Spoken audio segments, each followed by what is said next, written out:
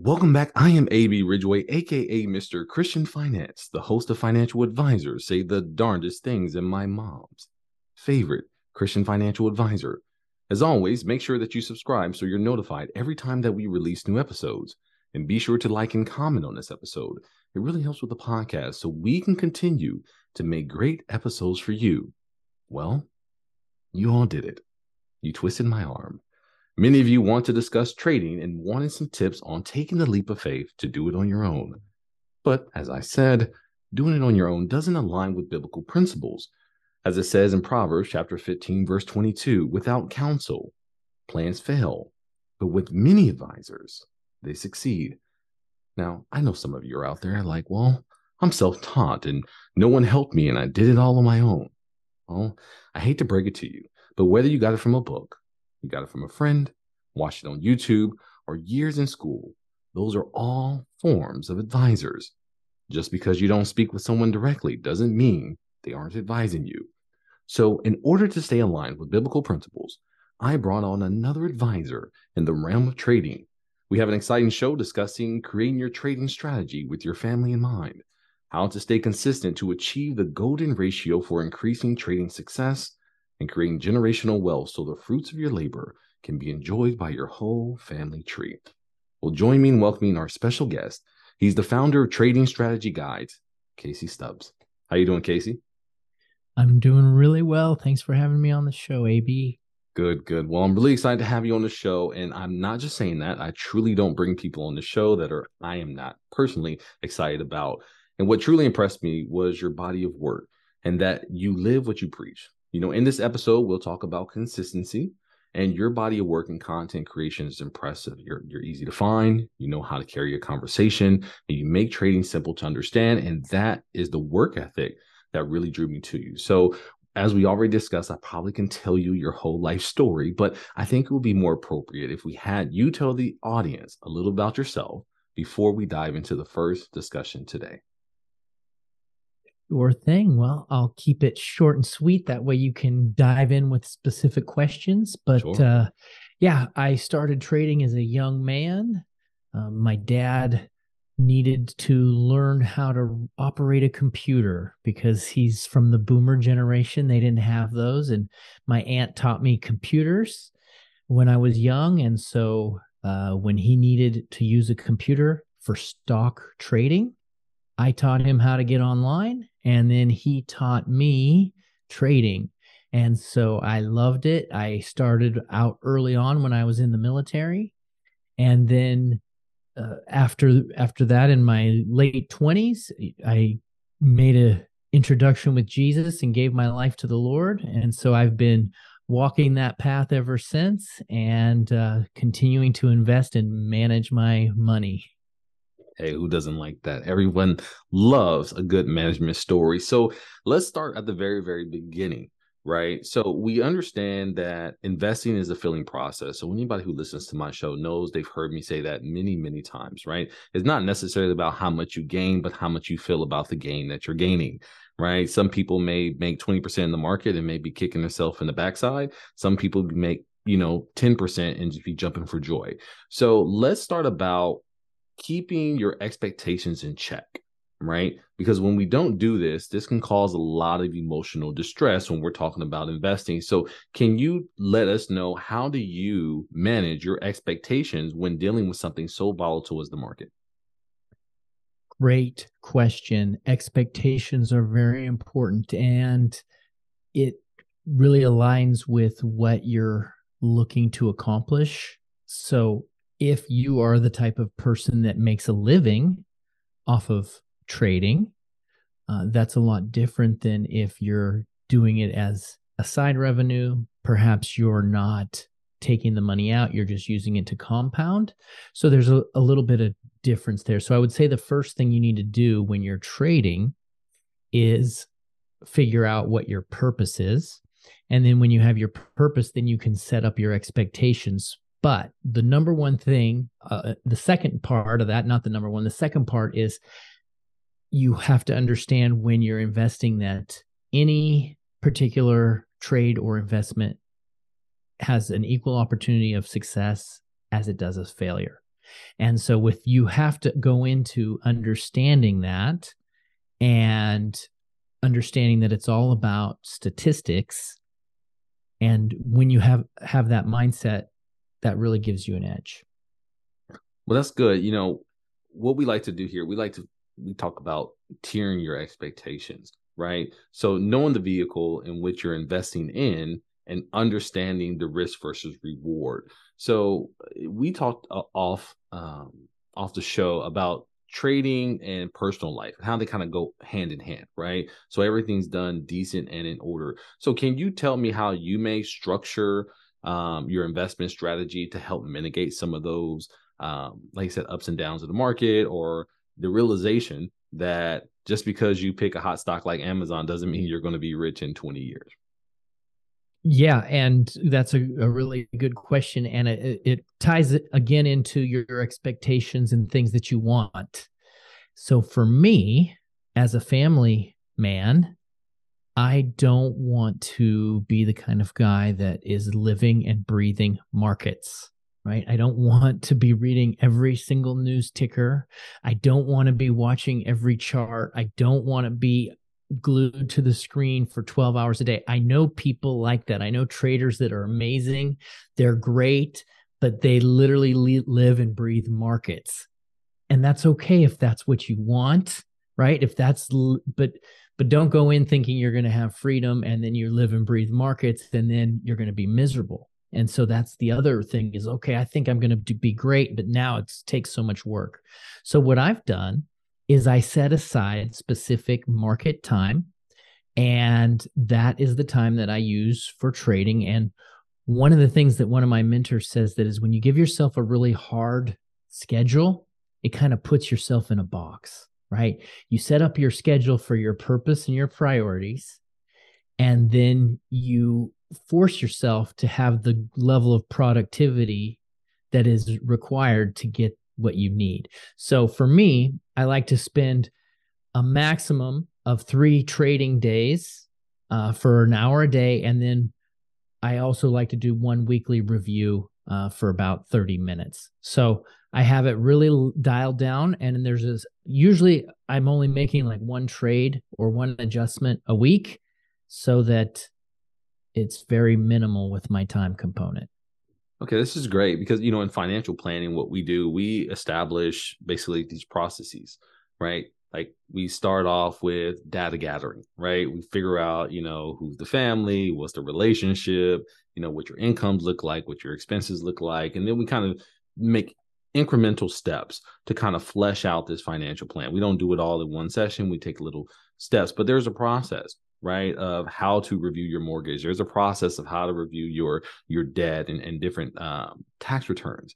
So can you explain to us a little bit about the process? So you're saying that you're working, about an hour and then you get to review for 30 minutes, but we all understand that there's a lot more effort that goes into establishing that process and getting to that point. Because when you're first starting, I'm sure no one can get on their computer for an hour and be ready for the world. So can you explain that process of developing that process, I guess you could say? So absolutely, you and I are right on with that. It's totally a process, totally.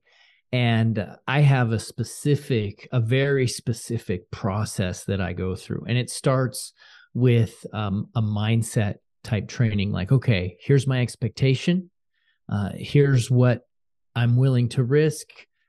I ask myself specific questions. I ask myself questions about the market, and it's just a checklist. It's just boom, boom, boom, boom. And doesn't take long, but and once you get the hang of it, you built it in and it becomes automatic. But yeah, it's very important to have a process. So to answer your question though, how do you get to that point? Well, you have to build a foundation.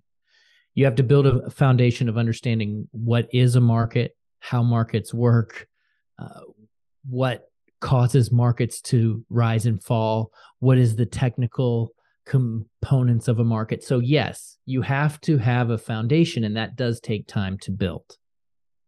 Right. So I think people listening may be like, oh, right? Now I know what Elijah was talking about, right? He's like, Oh, this is all the questions I need to ask. And this is why whenever I ask him a question, he says it depends, right? There's a lot more variables that go into it. We say this on the show quite often. The reason the majority of businesses fail, one is because of cash flow, but two is because they don't do the initial groundwork, all the marketing, finding out your target market, your niche, who you're going to serve, what your strengths are, what your weaknesses, your opportunities, your threats. They don't do the groundwork. They don't build the business plan. They just want to go to start executing, right? So someone wants to just get on their computer. They want to buy and sell and trade because this new tip that they got on YouTube, and they forego all the hard work that goes into that process. So let's kind of talk a little bit about strategy and some of the strategies that you may have as far as how to start trading and how to develop it. So we talked about the questions. I'm going to rephrase this question for you, not for a softball, but I'm going to rephrase it here for you. What are some key things you need to have in your life before you start trading? I'm going to give you an example so you can give us some good strategy here. A mentor, maybe a course on trading, maybe somebody guides you through the basics. What are some things that they can do before they hop on their computer and go bankrupt? Trying to do it themselves. It's got to start with mindset. It has to. And so what I mean by that, and you nailed it. You nailed it. They want to get going. So let's use the business example. It's the same as in trading, but they want to get going and they want to start yesterday, right? They want to, and a lot of times it's because they need money. You know what? They need money. I need money. Let's start right now. Okay. And I get that.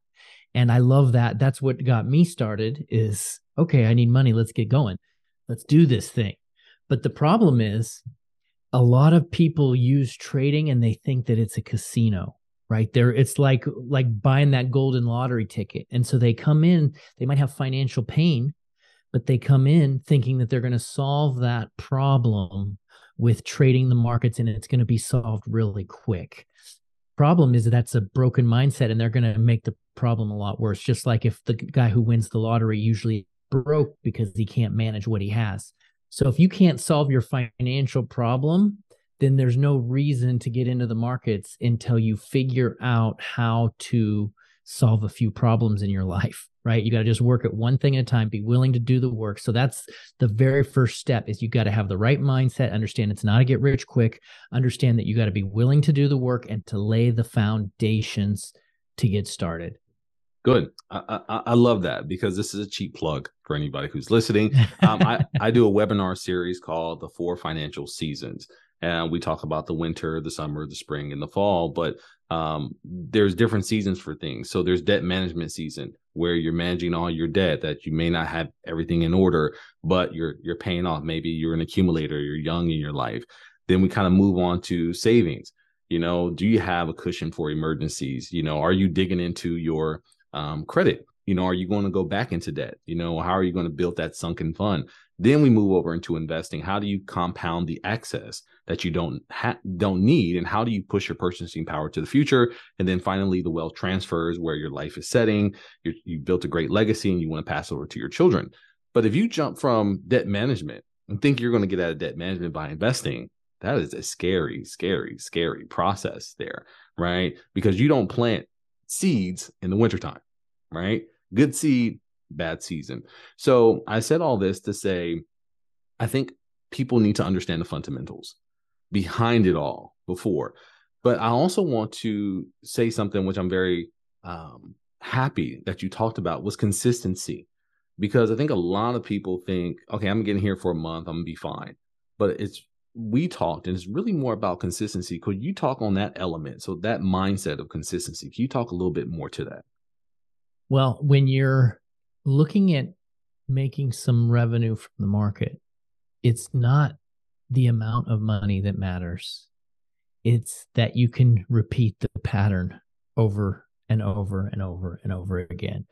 So if you're into trading and you can make $1, that's something to celebrate, right? So if you can make $1 and then you can do it again, and then you can do that again, and you can consistently make $1. See, it also falls back on that mindset. They're like, well, I'm not going to waste my time for $1. Like my time is not worth that. Right. And people have told me that. And it's like, well, you know what? You don't understand. You're missing the point. The point is you're learning something that you can then slowly increase and scale. Because if you can't make $1, you can't make $2. If you can't make $2, you can't make $4. So it starts with being consistent and following the process and slowly doing what is right and building in a discipline to do the right thing. And when that is in place, then you can focus on the increase, which is very similar to what you were talking about with your 4 seasons. Yeah, that's awesome. So, it's not about the hot tip, but the consistency over a long period of time and improving that process over that time. Then you build momentum and your success grows as time goes on. So you have a great strategy for this as well. Can you talk to us about the feedback loop, your strategy on how you refined your process of trading over and over again to get to the point where you're at now? So a great way to do this is to continually review measurement, analytics, statistics, go over your performance. So if you're going to take, what I like to do is look at it in groups of trades. I look at like 30 trades, and then I look at my results for those 30. And then I ask myself some questions. Okay, what happened? Did I follow the strategy? Right? So if you don't follow the strategy, you don't follow the plan, well, then do you have to throw the whole thing out because you really don't have anything, the data is worthless, right? So that's step one. You could look at 30 trades and make a ton of money, or you could look at 30 trades and you lost money. But if you didn't follow the actual set guidelines, none of that data matters because you have to have something to follow. So step one is evaluate if you're following the plan. Then you ask yourself, okay, I followed the plan. What could I improve? What did I do well? Do more of what you did well, and then do another trade, another 30 trades, and then evaluate the process again. And a last part of it is get somebody else involved. You talked about mentors earlier. I have always had a mentor in my life, and I always will. There's always people that I want to be able to be speaking into my life for so many reasons. It just helps in every way, but I want to be accountable. I want to be open. I want to be teachable. I want to be able to receive from other people. I love that mentality. And that mentality is really not taught in our families, in our family structure, right? We tend to learn that later on in life that we need help. We need people to, guide us in the right path. So with that, I want to talk about family a little bit here. So how to get the next generation involved into the markets and interested in finances. And the reason I'm choosing family is because regardless of how old you are, if you're new to finances, you're an infant. And I tell people all that time, when you go to a new industry, when you go into a new profession, you become an infant and you start from scratch. You're learning to walk. You'll stumble. You have to have somebody else feed you, teach you what's right and what's wrong. You have to make mistakes. But as you mature, you get better. So I think that the best way to learn is to teach. So if you're able to teach your children in an appropriate manner, you'll know the things you need to look at. So let's talk about age appropriate here. So, we all know that you don't teach kids about option trading and future contracts before teaching them about a savings account, right? Teaching a kid about compound interest is a waste of time if they barely know math. So can you explain some of the foundational things that you would explain to a child to help them transition into finances? And then we'll talk more about trading as an adult. This is a great question, and it's a big challenge for parents. And I think it's something that most parents don't think about too much, but it really should be taught because it isn't taught in schools, right? And so if it's not taught in schools, who's going to teach them? The parents. But if the parents don't know, then you're really in a bad situation. So I think one of the great principles is a very common biblical principle, which is if you're with a little, you can be given more, right? And not faithful with a little, you're not going to get more. And so many people don't get that. And so with the kids, it's just, okay, you have a little bit. What are you going to do with this? Here's how you manage it. Okay, the very first thing you need to do is understand that this money is actually not yours. It belongs to God. Everything in the whole world belongs to God and everything in it. And you're just a manager and God's going to ask you to give an account. And I know that's a lot for a kid, but I break it down a little bit. Like, this doesn't belong to you. You're a manager. So first thing you have to do is you have to give 10%. Well, how do you give 10%? Let's figure it out. How do we calculate this? So that's where I start, and then just continue to focus on being faithful with that little bit. Don't expect more if you can't manage what you have. I think that's a great point that you're making as well, because we teach our listeners how to be good stewards of God's wealth. That God owns it all. So we don't get excited when the markets go up. We don't get depressed when they go down, because it's all in God's hands. So if God would have willed, we would have had multi-millions of dollars. If he would have willed, we would have been millions of dollars in debt. It's all in his will. What we are supposed to do is to gain knowledge and experience through our trading and through our management, and focus on him, so we can make sure that we fulfill God's plan, not our own. And I do kind of want to add on to the non-financial skills that our listeners can actually engage their children in, that are going to be beneficial when it comes to the markets, such as delaying gratification. A lot of kids get money and they just want to go spend it on candy. As adults, we think that's ridiculous, but as adults, we do the same thing. We see a commercial for a car, we see our neighbor with something, and then we think, because we're adults and we have the ability, to get it, we go get it. Also, distinguishing between wants and needs. Our ability to distinguish what is necessary for the household and what is a guilty pleasure that we may have. Managing their money on ledgers or in an account. These are all non-financial skills that you can teach your children to make sure that they have a better concept of money. I think Casey hit a point here. I think we're under this illusion that kids can't take certain information. Yet we send them to school for 8 hours a day to learn about George Washington and American history and science and biology, about bees and Greek mythology.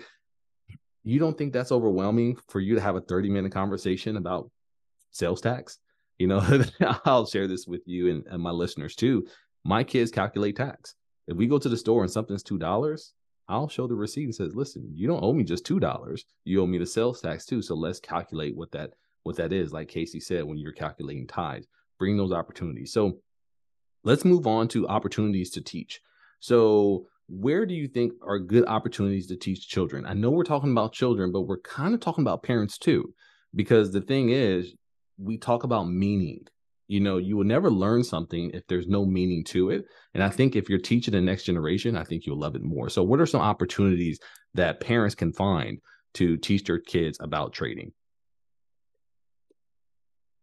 Great opportunities. What you mentioned, the sales tax, a great opportunity is just to talk about when you go to the store, hey, let's go and talk about, where did this thing come from that we bought? Right. So trading is buying goods and services. It's a trade of money for either a resource or for a service. Right. So when you're at the store, you're getting a good, but then if you have somebody mow your grass, you're getting a service. But talk a little bit about that. That is amazing to understand that most people go to and we're talking adults here, and they're buying stuff off the shelves and they have no idea what it actually to bring product into your hand. And so the education of how did that service come to you, and what your money is buying, and just of exchanging money for goods. And that's the foundation of what trading is. And it's thousands and thousands and thousands of years old. Yes, it's great. And I believe that too. I think kids should have an allowance. I think we should find teachable moments, like you said, at the grocery store, while watching TV, while we're out and about, because each learning stage supports the next. If we don't teach about compound interest or savings, we can never talk about multiplication and division, right? You can earn your money, you can save your money, you can spend your money, you can invest your money, or you can share your money. There's 5 ways you can deal with money. And I think a lot of individuals don't even understand how fungible money is. They think that, well, this is my gift money, or this is my school money. It's like, no, it's whatever I want to do with money. Is whatever you want to do with money. Yeah. And, as a trader and people who are interested in trading, what I want all of our listeners to really understand is that each child is going to be unique. When you're expressing how to raise them and how to teach them about trading and investing and finances, you're going to be unique as well. So you need to find individuals who share your common goal, because if like Casey pointed out, he knows traders that sit behind desk all day long, right? When the markets are up and, their life is market. But Casey has a lot of children. I don't know if I could say that on the podcast, but he has a big family himself, and he wants to spend time with his family. And I bet his kids love when he comes around. And we do not want to trade the foundation, which is our family, for trading, but we do want to trade so well that we spend more time with them. So, Casey, can you talk a little bit more about your balance? I love the 3 hours a day. How do you balance family and life with trading? The biggest thing is my discipline with my schedule. I try to color code my schedule so that I look at it quite often so that I color code it based off of productivity time, family time, free time, and strategy time. So I code it, I focus on it, and I have plans all the time too.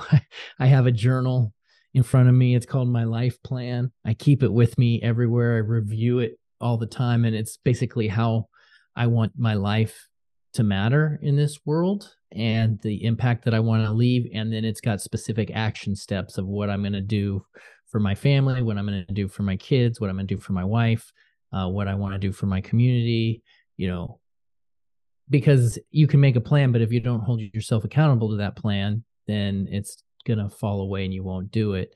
And that's the other reason why I have mentors in my life, because I'm like, okay, here's my plan. What do you think about this? Should I do this? Should I do that?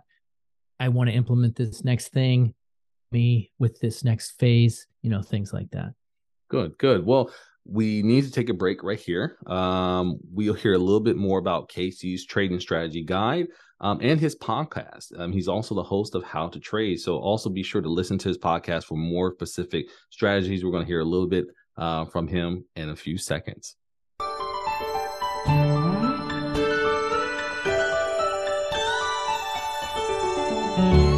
At AB Ridgeway Wealth Management, we know how difficult it can be to make financial decisions on your own. As a faith-based investment firm with nearly a decade of experience, we provide you the tools to be good stewards over the financial blessings God has ordained for you. Imagine the feeling of confidence you will have when you are preparing the next generation to carry on your financial legacy.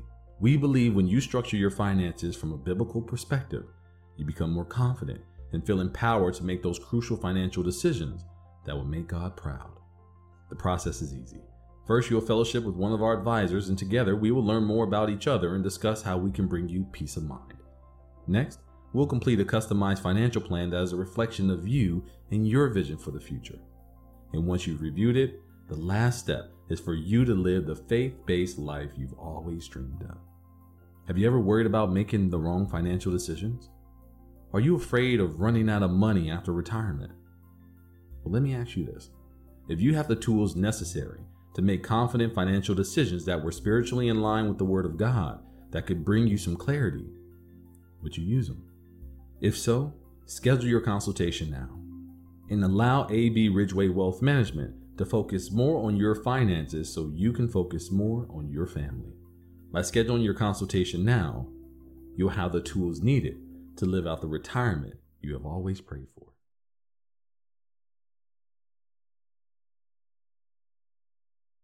And we want to talk a little bit more about the podcast, Casey, because I think this is a unique opportunity for anybody who really does want to start trading, that they can listen to you often and consistently, right? Because this is their introduction. This is a soft introduction to who you are, but I want them to go to your platform and learn more of these strategies, because I want you to be one of their first mentors.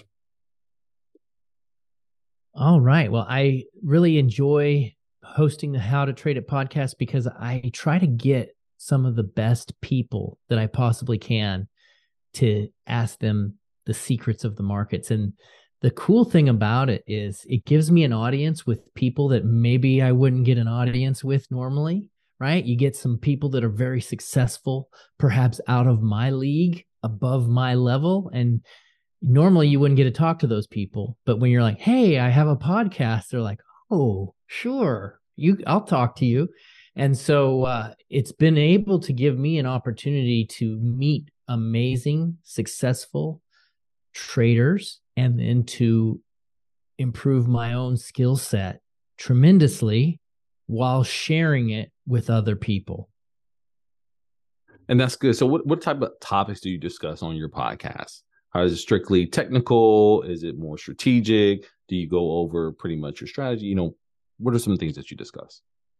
I do a mixture of guest interviews and personal training. So the personal training is where I share my insight, what I've learned, and maybe I'll use an anecdote or a story or something like that. And people seem to like those episodes.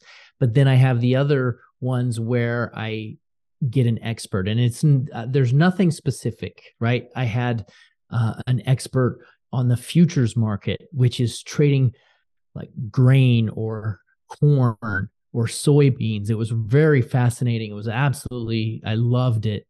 And I sometimes will go and get a crypto expert or someone that's talking about options, basically any kind of trading, but I hit them where their special sweet spot is, where their expertise is.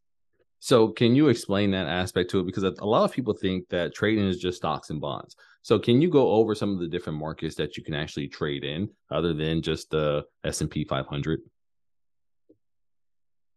Well, that's really fascinating because the stock market is the most well known, but it's actually rather small compared to some of the other markets. The bond market is massive, and then there's the biggest market in the world is the currency market, which is where you're trading money, and you'll trade the dollar versus the Chinese yen or the dollar versus the euro. That's the biggest market in the world. It's trillions of dollars in market cap. There's the crypto market, there's the futures market, and then there's options trading. Then there's the whole topic of robotic trading, algorithms, computers, programs trading. So that's a whole nother strategy or area that I have interviewed many people on.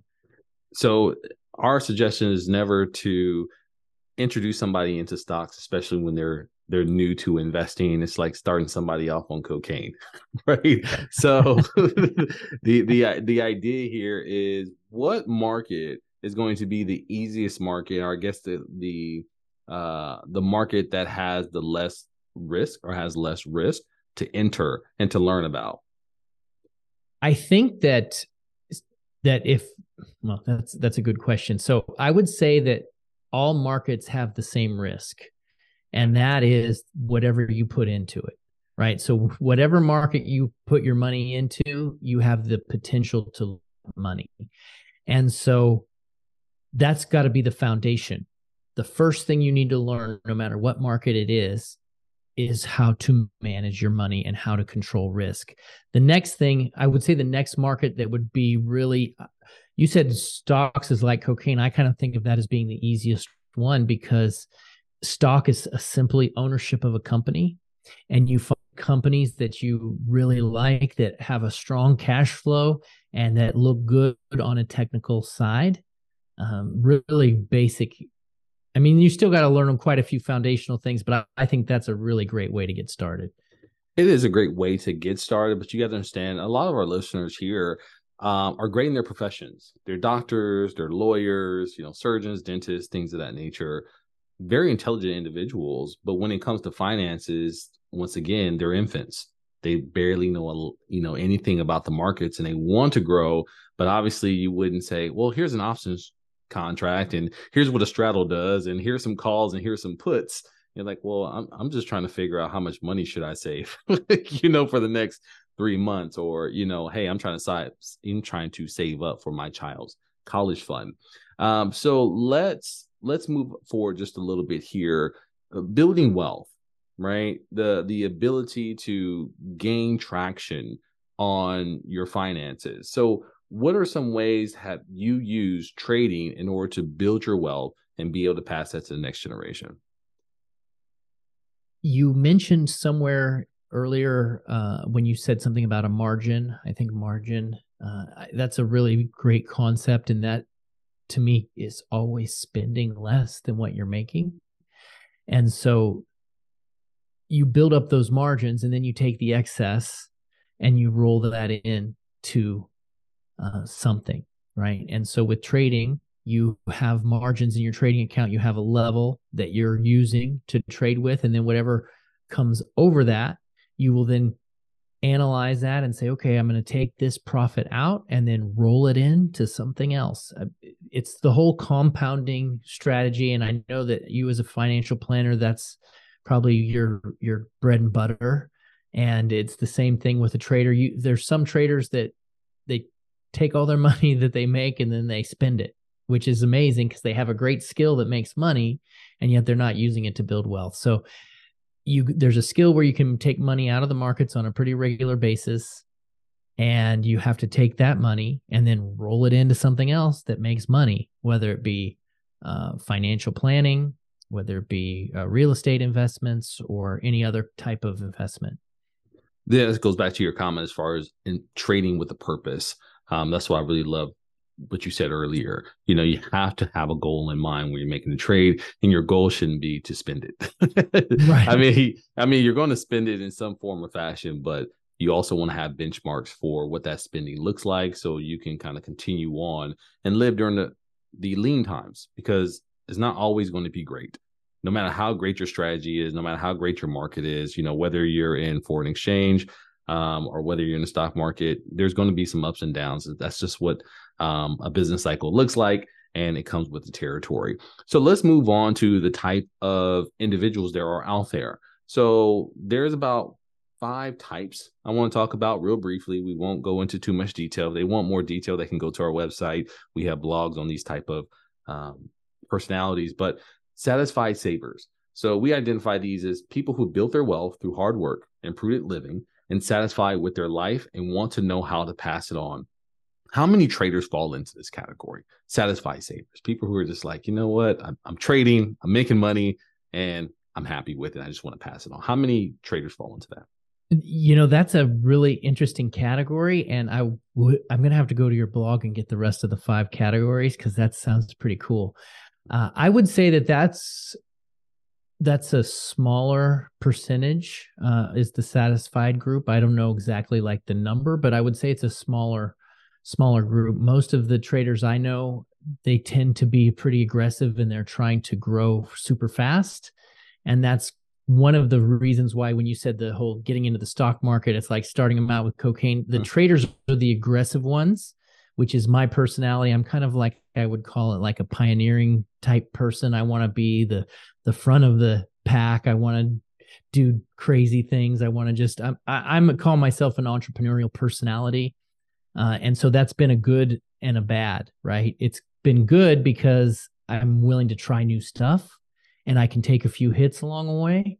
It's been bad is because I've crashed and burned so many times, which is why I love that previously you said, prepare for the winter. Yes. For me, I used to didn't even realize there was the winter until I went through several of them. It's like, okay, wait a second. I gotta be a little smarter here. And I'm glad you're talking about it authentically, because a lot of people want to hear the good, but they don't want to hear about the downside risk. And not that the risk should scare you away, but you should know as listeners that they're there. And Casey's here. He's happy. He's smiling. If you can see him on video, he's okay. He's made it through. The funny thing is, whenever you're down and out, you should always say, I have made it through 100% of all my bad days. And that should give you the motivation to keep going. And Casey is what we kind of consider a deal master here, right? He's first generation, kind of new money. He's wealthy. He's a risk taker, really tech savvy, focused on wealth of the family. But he's also grounded, very mature, focused on using money to gain skills, and doesn't want the next generation to feel kind of like entitled to his wealth. So he kind of falls into that category for many of you. Let's briefly touch on a few other ones. We have the secret succeeders. Maybe they received a windfall or unexpected success, like they picked a stock or they are part of Google's IPO or Facebook IPO. They made a fortune. So they may lottery ticket. Right. So they may need some more help embracing their new wealth and ways to manage it. So for that trader who comes into a windfall, maybe they got an inheritance and they're like, hey, I don't want to sit this in a savings account. What would be some of the tips that they can use or some attitudes they can use to approach the markets so they don't blow their wealth? Well, I think a great strategy for someone like that would be a really conservative options strategy. And options can seem a little bit complicated, but it's actually not. One of the key strategies I do is I'll buy a stock that I absolutely think is going to do really well. That's a safe, conservative stock that has good cash flow. And I'll purchase that, and then I will sell calls against that. And that's called a covered call strategy. And you can do that on a monthly basis. You can do it on a weekly basis, but to get started, it's really simple on a monthly. And you sell monthly calls. So what that means is you sell an option and you receive cash for that option. And you have to own the stock first. So you own 100 shares, we'll say like McDonald's, right? You buy 100 shares of McDonald's, then you spend whatever it costs on those shares. That's, I don't know what that would be, like 25,000 or 250,000 maybe. Mm-hmm. And you collect a premium on that. So every month you sell that option and you get paid a percent just for holding that stock every month. Right. So those are different calls and puts and things that need for options. So option trading is another form. So there's straddle, like you said, there's covered calls, there's puts. The whole GameStop fiasco was because of leverage that some people had in their portfolios for that stock. They thought it was going to go down, and obviously I think they manipulated the market. That was a lot of caused by short selling too. Yeah, because big hedge were short, and then they couldn't cover their shorts because a short, and I don't want to get too overwhelmed, but a short has unlimited risk. Unlimited. It can keep going up. And that's what they were trying to do. Yeah. That's what the group was trying to do. Keep pushing it up and up. They were trying to put those guys out of business. Yeah. And they did a pretty good job of doing that. Yeah. So let's talk about the passing. So we talked about the investing portion. We talked about managing your season. Let's talk about that transfer aspect of it, because me and you were both business owners. We both have children. But our children may or may not be engaged with our passion of finances, right? They may be a little bit disengaged. So I want to talk to you a little bit about that type of family structure. Are you prepared, or what steps have you put in place to prepare just in case your kids don't want to go into finance? Maybe they want to be a firefighter. Maybe they want to be a doctor. Have you thought about that in your own personal life? So that's somewhere I have not actually experienced that yet. I'm getting closer, but I have thought about it. And one of the things that I want to make sure is that wealth can be a very bad thing, right? It can be a very bad thing. It can destroy you. It can make you lazy. It's like the whole welfare system. It's okay to help somebody, but if you're just going to give them something and then their work ethic decays, mm-hmm. and they don't know how to work and they don't know how to plan and they don't know how to save, it's just like in the Bible when it talks about the lazy man, everything will decay, right? And that's one of the problems with the welfare system is people are literally decaying because they don't know how to work. And so you don't want to contribute to that. Right? You don't want to be the one that causes, and it happens actually all the time. Wealthy people are their own downfall for their children because they don't have a plan for this. And so I am planning for it. And one of the things is it's relationship based. You've got to have a relationship, and that takes time. Relationships take time, and relationships are messy, and it can be really difficult, especially depending on the age of where your kids are and their wisdom. They might think that they don't want to learn from you. They might like, well, Dad, you just say this because you're a rich trader, and they don't want to hear from me. Well, you have to evaluate that, right? And you have to know where they're at and try to have a relationship with them. And so understanding that everyone has different giftings as well. Try really hard to connect relationally and understand where your child's gift set is. Don't try to put a round peg into a square hole, right? Don't try to throw them all. They're not all junior Casey Stubbs, right? They're their own kids. They're their own person. They might be creative. They might be sensitive. They might be builders. Who knows what it is? But you try to really find that and then help them guide to it and teach them about finances along the way. Yeah, I agree. I think the point that you made, even about the welfare system, translates over in finances pretty well, because when you're talking about high net worth individuals, one of their biggest fears is that usually they're first generation, as we said before, first generational wealth. They only have this perceived idea of what wealth looks like. So that's what they're adapted to. They're like, well, I own a business, I manage my money, but how do I pass that down to my children? Like, what does that look like? Do I need to create trust? Do I need to create 529 plans, things of that nature? But with that comes the values of growing up humble, growing up maybe, lower class or middle class, and then finally coming into wealth for first generation. What are some of the values you want to pass on? And I feel the same way about the welfare system. Is I am a firm supporter in the system itself, but not in the lack of education that comes with it and accountability that comes with it. So it's almost like giving a child a bunch of money. They're going to go buy chocolate with it. And we wonder why they're not growing up strong and healthy, is because we have not given them the knowledge of, hey, when you receive this money, we need this to allocate to this fund. We need to make sure that we save for your child. We need to find out that you get a job. We need to make sure that we build your resources in your education so you can get a workable income, so we can get you out of this system, because there's more people who need those resources there, because people fall on hard times. Like you said, sometimes people have a cold winter.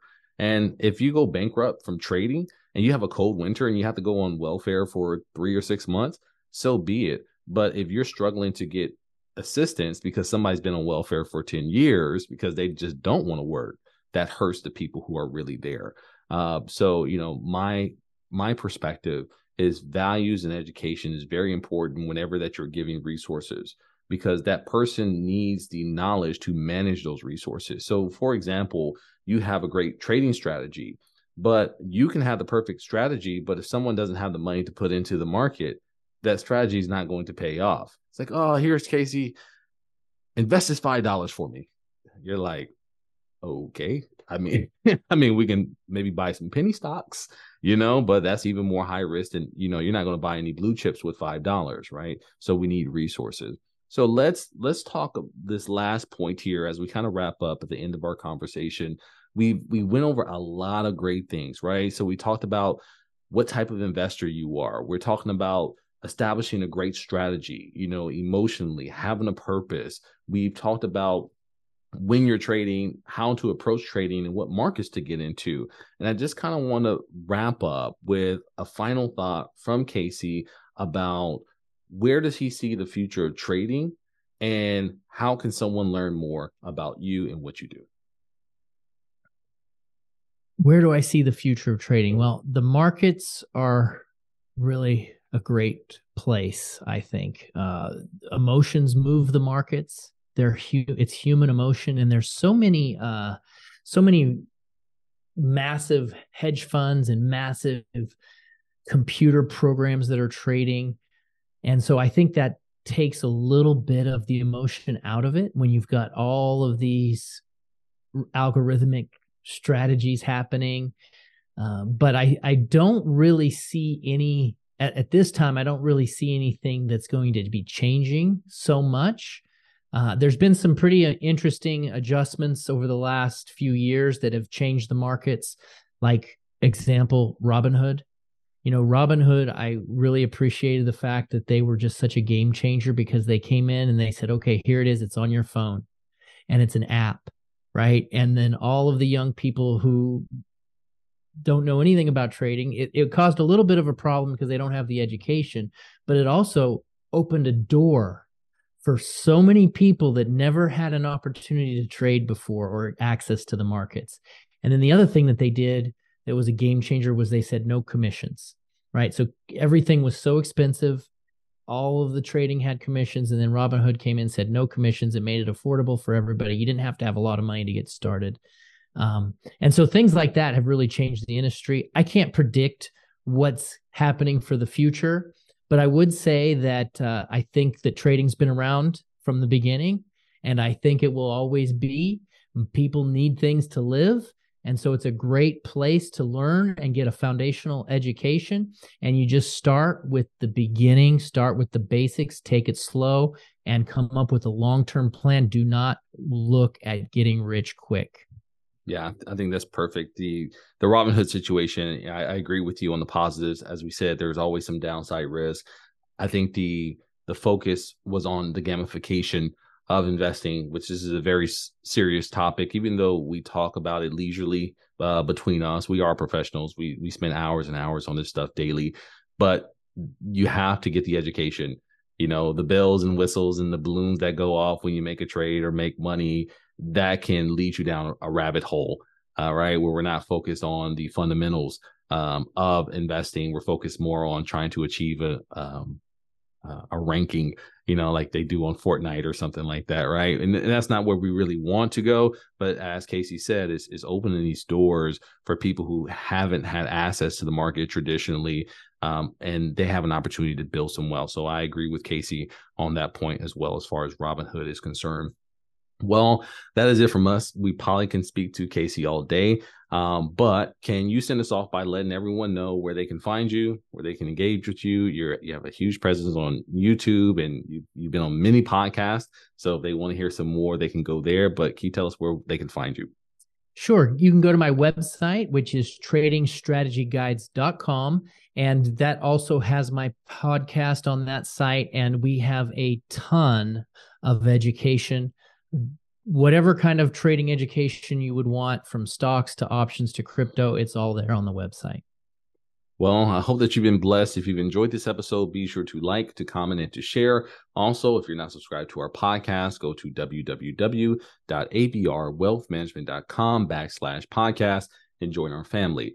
And as a thank you, we will have a free gift for you. We are looking for some more show ideas, so be sure to send us an email at info@abrwealthmanagement.com and let us know what you want to hear about. If you need help building your financial plan or want a Christian financial advisor to help you be a better steward of God's wealth, information to speak with us will be given right after the show. Well, I'm A.B. Ridgway, Mr. Christian Finance himself, and I'll see you on the other side of your blessing.